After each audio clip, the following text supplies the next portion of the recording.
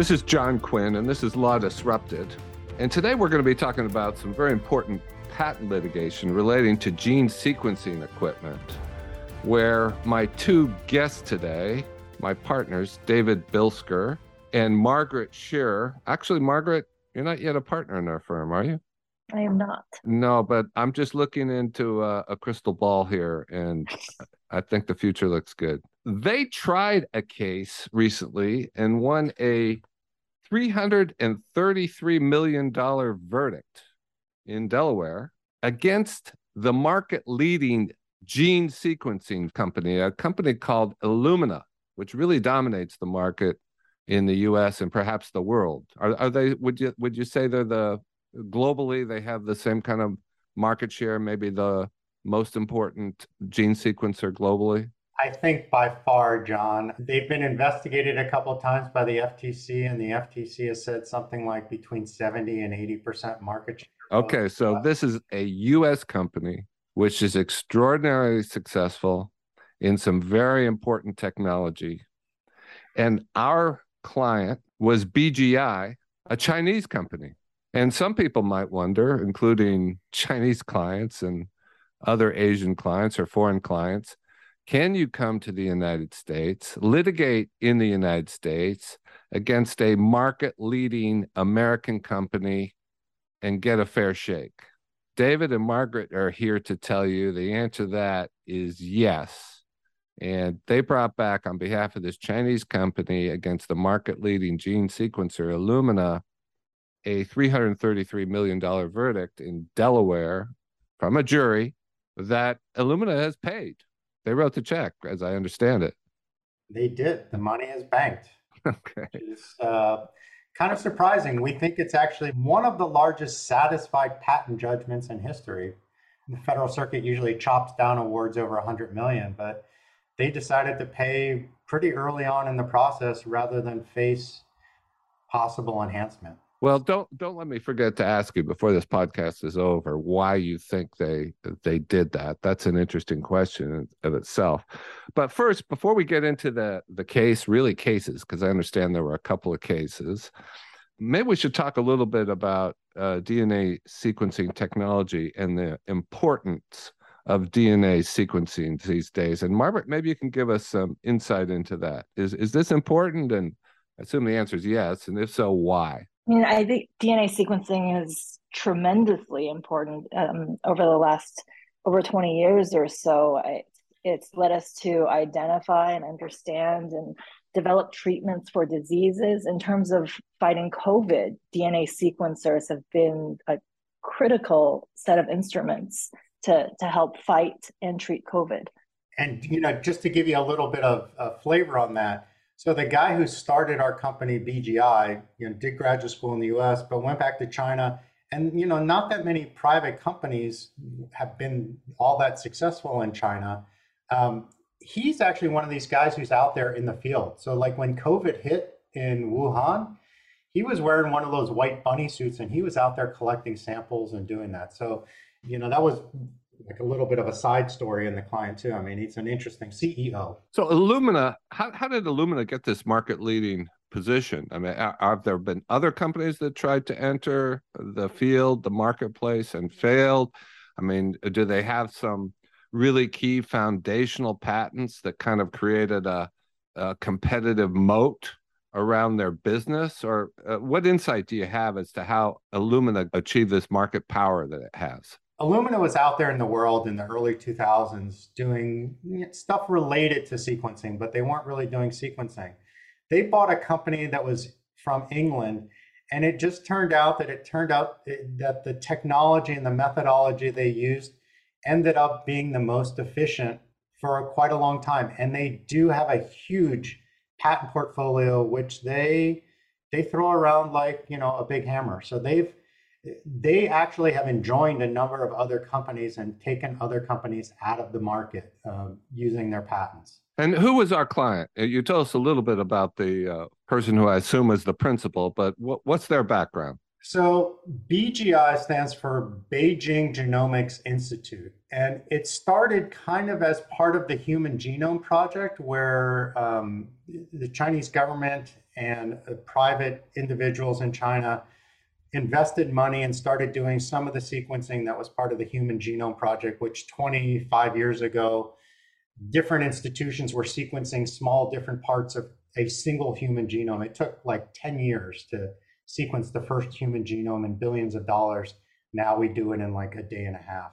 So that's BGI. But we had another client as well, CGI, Complete Genomics Institute. They're based in San Jose, California, and they were started by a husband and wife, American Dream, came over from Serbia, started a number of companies in the sequencing field.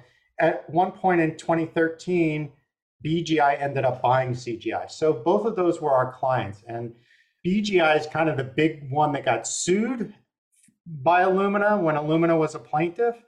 And CGI was kind of the more of the plaintiff when we sued Illumina, because CGI had the patents that this husband and wife had come up with.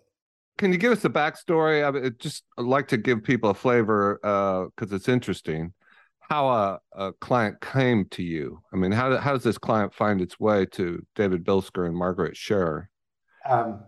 So, sometimes the water cooler is beneficial. I literally was walking down the hall one day, and we have one associate who's born in China, and I knew went to China on his own dime frequently. And I just said, hey, there's this company called BGI. At some point, they're going to get really involved in a lot of litigation because they're becoming big and people are seeing them. And he, on his next trip to China, he had a contact and he got in touch with them. And we made the contact and we actually met them. There were already the cases pending, 2 cases in the US that were pending, but they liked us and we took over one immediately and then we took over another one later on. But I mean, it literally was this associate, just a chance meeting in the hallway. How was it that you knew about this Chinese company?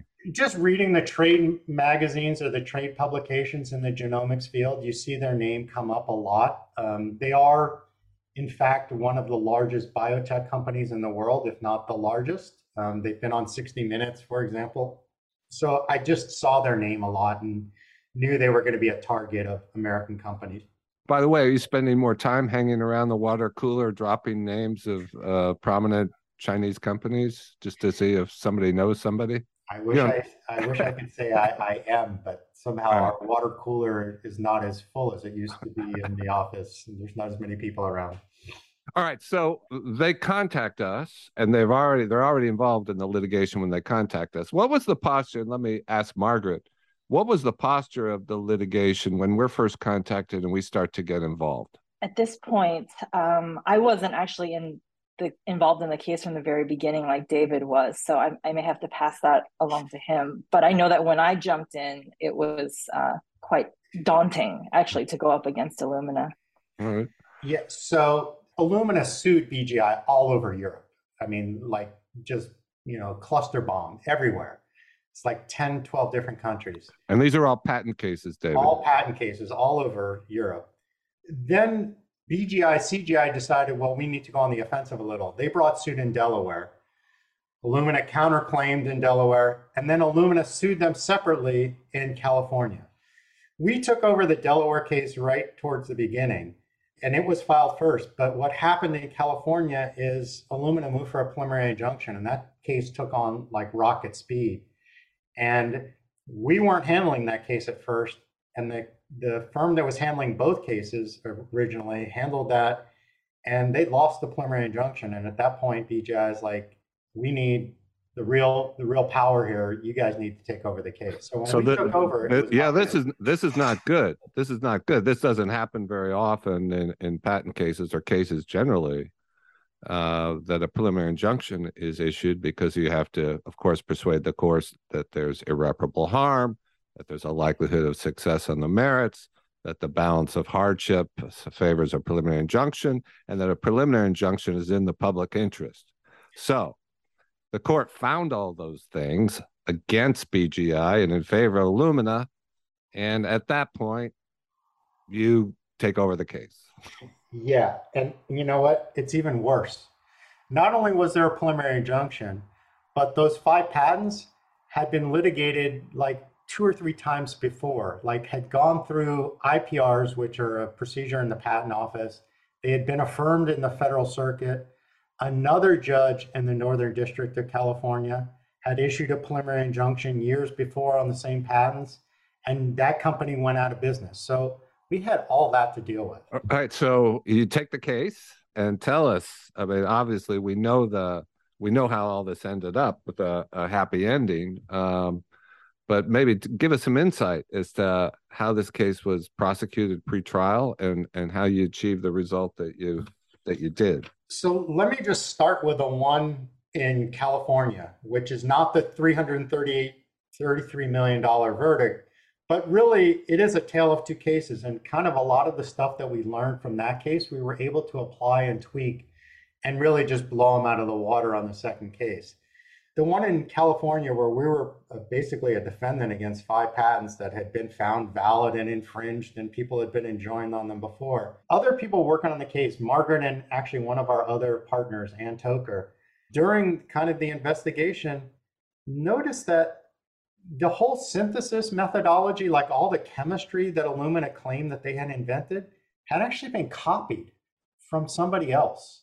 This not obscure, but this Russian publication from like 15 years before. It had been disclosed to the patent office, but no one actually, because the results were similar, but no one actually had dug in on the real chemistry until like Margaret and Anne dug in and found out that it had literally been copied. So we really started pounding on that pre-trial, like in all the depositions, and I think we scared the heck out of the inventors and Illumina on that. Because our story was really good. Let me ask Margaret, how do you come across this Russian chemistry, this research that had already been done, and start digging into it? So this was a while ago, but from what I do remember, we reviewed the lab notebooks for the inventors and noticed this one tiny reference in one of the lab notebooks to a citation, and this story sort of came out during deposition that this was a relevant reference that they relied on to develop the synthesis chemistry that no one had known about. Just so folks understand, the notebooks you're referring to are the notebooks of the inventors on the Illumina patents. The way Illumina acquired this chemistry is they acquired a company called Solexa that was based in the UK, and that's where all these inventors came from, and the lab notebooks. And you know, one of the things that was kind of like the flashing light bulb, as I recall it, to the people that were reviewing the notebooks, the experiment seemed to work almost immediately, and that never happens in science. Like, it doesn't work immediately unless you've copied it from someone. So that was kind of a clue that something was awry. Well, when you say what does copied mean in this context? So like the chemistry, think of like as a recipe for making a cake. The chemistry to get to this thing that they were going to use, which was the secret sauce. And, you know, there are different ways to start from a bunch of individual chemical ingredients and get to an end product. So there's a number of different pathways, but the pathway they used was just, it was too similar to be mere coincidence. From a patent law perspective, Margaret, what's the significance of that? Is this what you call prior art, or does this come under some other heading? Yeah, it's prior art, and it raises the specter of what's known as inequitable conduct, because someone who's trying to get a patent, they have a duty of candor in front of the patent office, and so you have to tell them all of the prior art that you know of that's relevant to your purported invention, and by not providing it to the patent office, that raises some serious red flags about whether or not you do deserve that patent. Well, I thought I heard David say that this actually was cited to the patent office, and if something's cited to the patent office, and look, I'm not a patent lawyer, but my understanding is if it's cited to the patent office and the patent office says, okay, you did that, fine, we've looked at this, and here's your patent, then that's kind of the patent office's blessing that at least their determination, this isn't invalidating prior art. That, in fact, is true. And that is kind of the way it happened. We had another piece of prior art where we found this obscure reference in the notebooks too, and combined with this Russian one, we made an inequitable conduct argument on. But, we thought we would have a great story anyway to present to the jury, which was, even aside from inequitable conduct, how can you claim to be the inventors if you literally copied like the way that you got to this thing from something else and claim that you didn't know about it? So that was their story. They did disclose it, but the inventor said, oh, somebody found it later on, and that's why it got disclosed. So we thought we were in great shape until pre-trial. And that's when things kind of, some of the wheels fell off, at least from the way we were planning on trying the case. So Margaret, what happened? Well, part of it is that this invention story, that the flip side, that maybe they didn't actually invent this chemistry. We wanted to tell it at trial. It was pretty key, but a lot of it was unfortunately excluded before trial. Like like Daubert motions or motions in limine? Yes, motions in limine. Motions in limine. Now, we didn't think the rulings were correct, and the reasoning of the judge was that, this all goes to the quote, what's called the manner of invention. Under Section 103 of the patent statute, there's something that says the way that you come up with something does not negate the value of the invention. And historically, if you took it back to the Patent Act when it was written, a lot of people used to think that for something to be inventive, you had to have this spark of genius. Like, think of Ben Franklin flying his kite and like getting hit by lightning and saying, aha. Congress decided you didn't need a spark of genius. So we think that they put that little thing in there that says the manner in which you come to the invention does not negate it. But the judge latched onto that and said, well, this all goes to the manner in which they came up with the invention, and I don't want to let it in. So he kept that all out. At the same time, on the flip side, he kind of let a lot of stuff in for them that really shouldn't have come in, which changed our story as well. Do you remember all that, Margaret, all the decisions and the IPR stuff? Yeah, so one thing we tried really hard to keep out was these prior IPR decisions where, the PTAB had found that these patents that Illumina was asserting, that the PTAB had found them to be valid. And you could understand why we want to keep them out. But a jury hearing, the Patent and Trademark Office doubly blessed these patents, that seems like it would be fairly prejudicial to the jury when we're trying to invalidate these patents. And so we tried to keep out the IPR decisions, but unfortunately the judge disagreed and allowed Illumina to present this story that 9 judges, or I forget the exact phrasing that was used, but 9 judges had affirmed these patents already. Well, that sounds pretty compelling to me.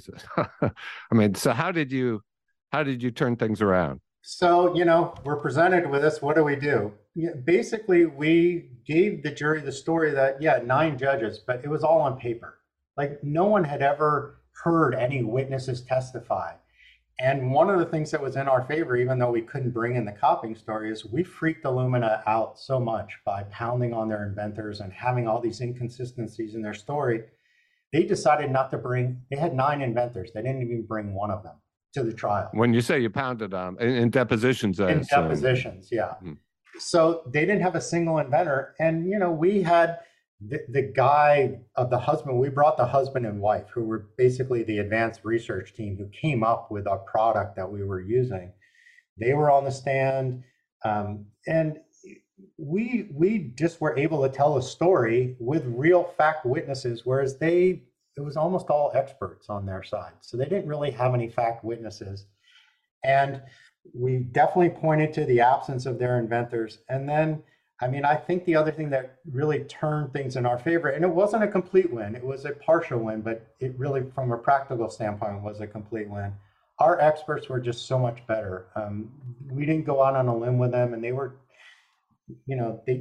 I think at the end of the day, the jury really believed our experts and did not believe theirs. And I can give you a couple little stories about that, but actually in the second case, they're even more interesting, the little side stories. But I think that's what did it. How long was the trial? The trial was a full 5 days, but the jury deliberations were even longer. That doesn't happen often. So we went to jury shortly before Thanksgiving, and we thought we'd be done before Thanksgiving, but they continued going, and they weren't done until after the holiday. And without giving away one of our trade secrets, picking the jury was really key. We used somebody to help us, but finding the right people who, especially after we got kind of trashed in the pretrial, who would latch on to just like the facts, and really analyze the facts was really a key feature. Well, I assume you had to be concerned about potential prejudice against Chinese people, about China, and skepticism about the inventiveness of Chinese businesses. And I assume that the Illumina tried to exploit that during the trial. So, two things, how do you deal with, in picking jurors, trying to sort out bias? And did Illumina, in fact, during the trial, try to exploit that? So I'll deal with the picking the juror, Margaret, and then why don't you can talk about a couple of Illumina's attempts to exploit, the xenophobia. One of the things, we were somewhat lucky. We were in the Northern District of California, which has a lot of Chinese Americans. But one of the things that we did was we kind of baited Illumina. This judge actually allowed us a voir dire of the jurors, about 15 or 20 minutes, which a lot of federal judges don't allow you to do. And we ended up getting, a pretty high level educated jury, which I think helped us deal with their attempts at injecting bias, xenophobic type things into the argument. But Margaret, do you remember some of the things like the chairman, One of Illumina's key witnesses for their case was Dr. Wang. He is the chair of BGI, but Illumina's counsel insisted on referring to him as Chairman Wang, even though nobody at the company ever refers to him by that title. They only call him doctor. And just calling to, it's just referring to Chairman Mao, we argued.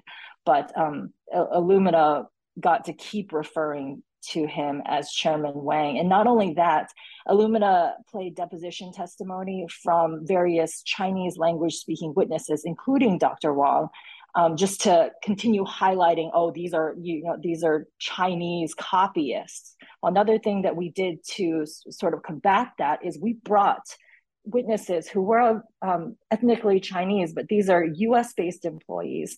They're folks who may have been born in China, but they came to the US. They're US citizens, and they explained their work at CGI and showed that they're inventors and innovators, and helped to tell the story that this is not a Chinese company, that is a bunch of copyists. And it worked. But long story short, on this first case, we were up against 5 patents. Our general theme had gotten sidetracked, and we knew it was going to be a tough road to knock out all 5, because actually when we took over the case, we didn't have any non-infringement defenses. All we had was invalidity. Just from a business standpoint, we talked to the client, and they were really most concerned about being able to introduce their new product called Cool. They didn't really care that much about the old product. And only 2 of the patents were asserted against this new product, and one of them was about to expire, and then the other one had a lot of life to it. So we decided we're just going to really focus on knocking out that one that has a lot of life. If we knock that one out, we can bring in our new product. And long story short, we knocked that one out. And we almost knocked out all the other ones. And I say that because we had an opportunity to speak to the juror, and it was very enlightening, and we learned a lot that we applied to the second case. And I mean, if you want, I can just give you a synopsis of the discussions with the jurors, if you think that's helpful, John. Yeah. So let's first tell us what was the result, the verdict, and then what you learned from talking to the jurors afterwards. Sure. So the verdict, there were 5 patents. We knocked out the flagship patent. The second one that was applied against our new product, we did not tarnish at all. We didn't knock that one out. There was a third patent where we knocked out the broadest claim, and then 2 of the other patents just remained. So, but we were found to infringe because we didn't have any non-infringement defenses. but we knocked out the major one. So again, from our standpoint, it was not a total win, but it was a win because we got what we wanted to do. We knew we could bring our product into the US. But we went to talk to the jurors, and they actually were quite willing to talk to us for quite a while. And what we found out was that actually they were evenly split, and they were really fighting. It was like, I think we had 7 jurors at the end. A couple got excused, and it was 3-3. Like they were locked. Half of them wanted to invalidate all the patents. Half of them didn't want to, only wanted to invalidate the one. And at the end of the day, they said they agreed that that fourth person who was kind of the swing vote, they'd go with that one, and that person just couldn't get over the fact that all these prior tribunals had found the patents valid. So that was kind of where it ended. But what they told us was, look, we really like the way that you guys presented the case. We couldn't stand all of that, the shenanigans with the xenophobia and trying to like play games, insinuating that just because somebody's ethnically a certain way, that means they're, not being honest, blah, blah. They also thought the other side just wasted a lot of time doing irrelevant stuff. And they really thought our experts were totally believable.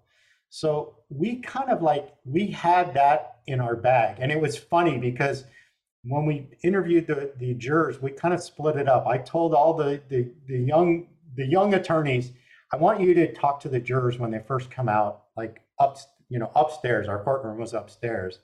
And then we had a separate group that we talked to them downstairs. But when our attorneys talked to them, they were right next to the Illumina attorneys. And as I recall, the Illumina attorneys were like, wasn't my cross-examination of so-and-so great?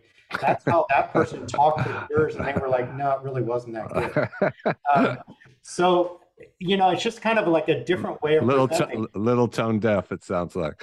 Yeah. Well, let's talk about the second case. Now, I think you told that was that's in Delaware, and that's where you got this incredible $333 million verdict. Tell us about that case. What was at issue? BGI was the plaintiff in that one, right? So we started the case as a plaintiff. We asserted 2 patents, but then Illumina, being Illumina, thinking that no one can touch them, counterclaimed with 3 of their own patents. So, they had more than we did actually going into the trial. We were allotted 2 full weeks for trial, which is a lot for a patent case. I don't know if all the listeners know, but even though the stakes are usually very high in patent cases, you're what we call on the clock. It's kind of like playing speed chess. You have a allotted number of hours. Yeah, just so folks listening who may not appreciate this, just so they know, it's not uncommon at all for judges to give each side a certain number of hours to try the case. And every time you're putting on a witness or you're talking or you're cross-examining, that's running against your time. You are on the clock. So we were allotted, I think, 22 or 23 hours. And we made the decision that we were going to use most of our time on our patent. We didn't think we thought we had a design around for the Illumina patents. We didn't really care about them. So that was our mindset going in. We're going to spend the majority of the time on our patents. We'll talk about the Illumina patents a little bit. And just to tell you what they're about, our patents were about basically a method that increased the speed for sequencing that Illumina was using. Their patents were about using vitamin C. I mean, the same stuff you buy in the supplement at Walgreens. When you put that in DNA, it helps preserve it. And in opening arguments, we spent literally 5 minutes on their patents and said, they were just asserted as retaliation. And that's the total amount of time we spent in opening on it. Did they challenge both infringement and validity of the BGI patents? Oh, yes, definitely. I mean, I think they put a lot of eggs in the validity basket. And also, this is important to Illumina's image to say that they're the innovators in the sequencing space. So they wanted to have someone say, well, no, we're not. This is not CGI's invention. We came up with this first. So on validity, they were attacking us, saying that they were the prior inventors.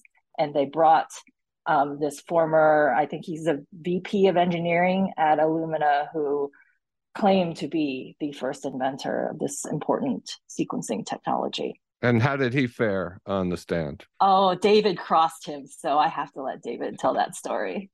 He did not fare well, but actually a lot of it was based on depositions that Margaret and one of our other partners took, Andrew Bramhall. So, this guy said that he ran a team of like 270 engineers, and one of the things that was against us was he in fact did have a document that predated us by about 8 months that had a lot of the ideas of our patent in it. But they didn't file for a patent for 4 years. So they had to prove that from the date of that document until when they filed in the patent office, they were what's called diligent. They were working on the invention. And the story they came up with was essentially everything in the company related to the invention. But when Margaret and Andrew Bramhall took depositions, none of the other people that currently worked at Illumina, really agreed with that. They kind of said stuff like, well, we didn't start working on this until 2009 or 2010, which is like 2 years after he said everyone was working on it. So there was a lot of inconsistency with that. So we were able to, I was able to kind of like point out all those inconsistencies. But the kind of the fun story on this was he no longer worked at Illumina, but they brought him in, they flew him in. He came and testified as kind of this third party. But apparently he had some other plans for during the week of trial, the couple of weeks of trial. And Illumina insisted that he go on at a certain time. They tried to, in fact, put him on during our case in chief, which actually would have been very disruptive. We wanted to tell our story, not have them interrupt us. So he went on afterwards, but they took an enormous amount of time with him, and there were so many objections. I mean, this doesn't happen that frequently. This is lawyer story, but you don't normally make a ton of objections when somebody's on there, especially hearsay, but we had to preserve the record for appeal as well, because he was testifying about work that he didn't do and documents he didn't write. And we actually had an evidentiary hearing before he even went on where he testified. And we tried to move things along. So like I could see what was happening, that it was taking a really long time. So to maybe kind of try to endear ourselves to the court, we started to agree, Your Honor, they don't have to lay a foundation for this document. For this document, we'll let it in. What ended up happening was we got him on cross-examination at like 10 minutes after 4, and our day ended at 4:30. So we were 20 minutes in and we ended, and the judge said, well, I'll see you tomorrow, Mr. So-and-so. At 10 o'clock that night, it was a Thursday, at 10 o'clock that night, we get an email from the other side, a letter that was copied to the judge that said, Mr. So-and-so has left the state to attend his prior engagement. Oh, in the middle of his examination. In the middle of his examination. So we get into the courtroom on Friday morning, and Illumina just says, well, Your Honor, it's not that big a deal. He'll be back on Monday. Let's just start with other witnesses. And obviously, that was a big deal to us because they're not going to remember, like, how are we going to bring him back to, his testimony? So we objected to that, and the judge agreed. And so we went dark on that Friday. I don't think that was a high moment for Illumina. Again. So when you say when you went dark, you just excused the jury, and there was no trial that day because you were going to pick it up when the witness came back on Monday. Right. There were other consequences too. They were docked time.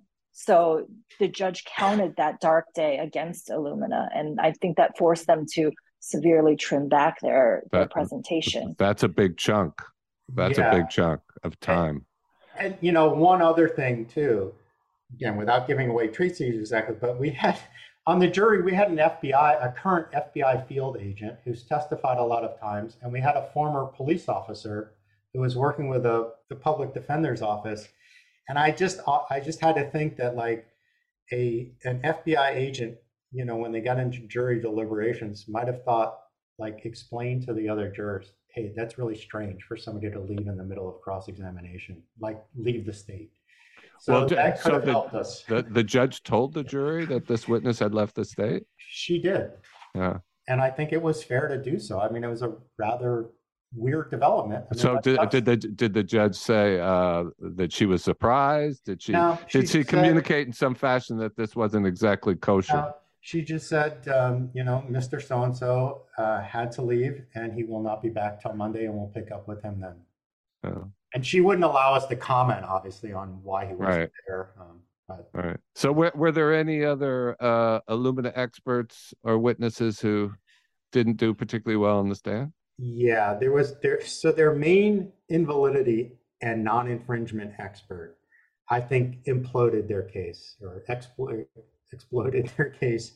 And it's just an example. Again, it was depositions that Margaret and Andrew took, and it was really stupid stuff, and it totally blew up their case. He said things like, so were relying to prove infringement on Illumina documents. And he was trying to play those down in deposition and say, oh, these are just marketing documents. They're not how it really works. And one statement he made, it was, oh, these documents were made for grandmas. So grandmas can understand the technology, which maybe he was trying to be funny. But it made no sense. It was kind of like, from the gender standpoint, like, I know all my female partners and the women associates, like, were appalled by that statement, and it was just stupid. So on cross-examination, I think my first question to him was, something like, now you said these documents were made for grandmas, right? And he said, yeah. And I said, well, does that apply to grandpas too? And it was just so absurd, because like, a grandma with no experience in sequencing, why are they going to be looking at marketing materials for a machine that costs $1 million? What are they going to do? Put it in their basement? And he actually said something stupid on cross, like, yeah, I've seen a grandma buy a sequencer. So, I mean, that guy just was awful for them. The other thing that he did was he played up his credentials, like, really stupid, kind of like, sophomoric mistakes. And the side representing Illumina, they're very well-known attorneys. And actually Illumina, I think, Margaret, was it right? Illumina had not lost a case in like 10, 12 years, and they have a lot of trials. Yep. So they know what they're doing. But he had this thing on his CV that, or actually on the PowerPoints they put up on his experience, that he had won the Genius of Genetics Award. And then he had something about National Academy of Sciences Fellow. And, after he went up, our experts pulled me aside and they're like, Genius of Genetics. That's like, they looked him up. It was from the 92nd Street Y in New York, the YMCA or YMHA, whatever. And he's not a fellow of the National Academy of Sciences. So we crossed him on that. It's like, the Genius of Genetics from the Y, the place that you have the wire basket with a towel to go swimming. That's what you're touting is like your big deal. And he kind of said that, and he just was awful for them. This, for a case for a very sophisticated client, and you said the law firm involved. I mean, we won't name the firm. Is a well-known firm. These seem like surprising, boneheaded mistakes. I assume that, as in the other case, they're really relying on experts, and a key expert on both validity and infringement. They put him up there in a position where he'd be so vulnerable on something as basic as his credentials.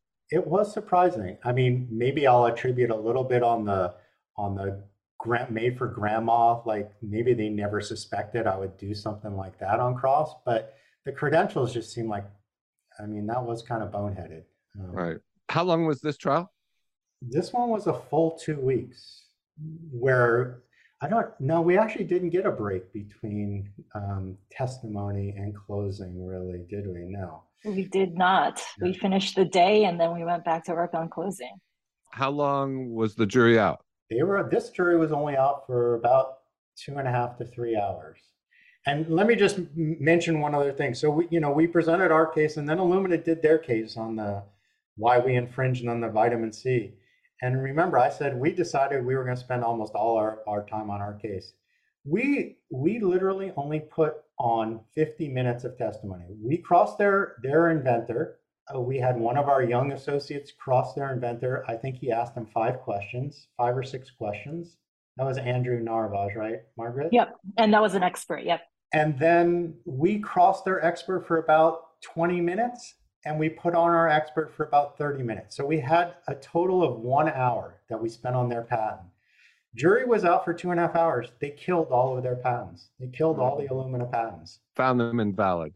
Found them invalid. So Okay. I think that, this whole thing that Illumina was doing, which was we're the great and we can do no wrong, really backfired on them. And it happened on the damages part too.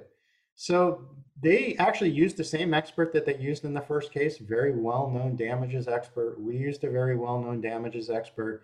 And one of my other partners handled the damage part of the case, David Perlson. But all they did was attack our guy. And when David, the other David, cross-examined their expert and said, well, okay, you say that's not the right amount. Well, what should the amount be? He wouldn't actually say. He just kept saying, well, you're wrong. He wasn't going to give an alternative number. He did not want to give an alternative number. And in fact, what Illumina did, and again, I'm assuming there's a lot of lawyers here, sometimes when people do closing, they take out the verdict form and they fill it out in front of the jury. Different views on that. It's not our style. But when he got to the damage number, the Illumina attorney wrote 0, which was a rather provocative thing to do. I mean, 0 versus 333.8 million. Well, right. Didn't work out well for them. Right. And is the 333.8 that they awarded, is that what you asked for? To the penny. I think there's a couple more dollars in there, but we'll round it. Looking back on it, obviously this is a very important verdict. Has any Chinese company ever won an award that high in the U.S. before? What we started to hear after the verdict was literally the Chinese press went nuts in China. The state-run media, all the press, it was everywhere. And we're like, why is this? It's a big deal, but why is it taken on this magnitude? And apparently this is the largest, based on our research. It's hard to confirm completely, but based on our research and our clients' research, it's the largest verdict that a Chinese company has ever gotten in a U.S. court. Amazing. But for COVID, I assume, I certainly would encourage you to go over to China and do a victory lap. I think there would be a lot of Chinese companies that would be very interested in hearing how you achieve this result. Have you gotten inquiries from Chinese companies? Has this gotten some traction over there, some reach outs? So what our client has told us is that he started getting, the GC of our client said he started getting calls from Chinese, tons of people at Chinese companies saying, who are your lawyers? We need to get in touch with them. Some contacts have been made. We have not actually gone over to China because there is this, you got to go into quarantine for 10 days and it's. Yeah, you don't want to spend 3 weeks in a 3-star or 2-star hotel on the 5th Ring Road around Beijing somewhere. Yeah. But we will follow through. And actually, we've been doing, a lot of our people have been doing presentations. And, John, we have offices throughout Asia. We have a couple of offices. We have Shanghai and Hong Kong, right? Shanghai, Hong Kong, and soon to have Beijing. Of course, we're in Tokyo as well. And I know that our attorneys there have been getting a lot of inquiries about the verdict and have been telling, their clients based there about it. So, we've gotten a lot of press about it and inquiries. Obviously, you should be and are very proud of this fantastic result that you got. It wasn't the end, just getting the jury verdict. We actually got our money. And that rarely happens. Why do you think that Illumina decided to just write the check? There's a lot of things they could have done, post-trial motions, appeals, and that's usually what you see. Right. So the finding from the jury was that there was willful infringement. And in the patent world, when you have a finding of willful infringement, it gives the judge the option from an equitable standpoint of also increasing the damages award. The judge has the option to increase it by 3 times. And they actually put on, I would say a non-existent willfulness defense. Their defense was, we were the first to invent it, but they didn't ever have anyone say well, we looked at the patent and we didn't think we infringed, or we looked at the patent and we thought it was invalid. They didn't put on any evidence. So that was one big strike against them. And then, the stuff with the witness leaving the state, and some other things that just happened throughout the trial, we thought we were in a really good position to actually get a multiplier. And when you got 333 million, 1.3 or 1.4 is another big chunk of change. So that's a big number. And not only that, there's the ongoing damages because, as they're going to continue using this technology, they would have had to pay. So I think that was staring them in the face. And honestly, it happened quick. When they came to us, the first number that they threw out was a big number. So we knew they were serious. And before trial, we talked to them about settling, and the numbers they threw out were like in the $15-20 million kind of range. So, all right. Well, fabulous result. Congratulations. Thanks for participating in Law Disrupted here today. We've been talking to David Bilsker and Margaret Shearer about the case they brought on behalf of a Chinese company, BGI, against an American company, market-leading gene sequencing company, Illumina, where they won a $333 million verdict. You've been listening to Law Disrupted with me, John Quinn. You can sign up to receive an email when a new episode drops at our website, lawdisrupted.fm. If you enjoyed the show, please share a link on social media and follow at JBQ Law or at Quinn Emanuel. Thank you for tuning in. Well, wasn't that amazing?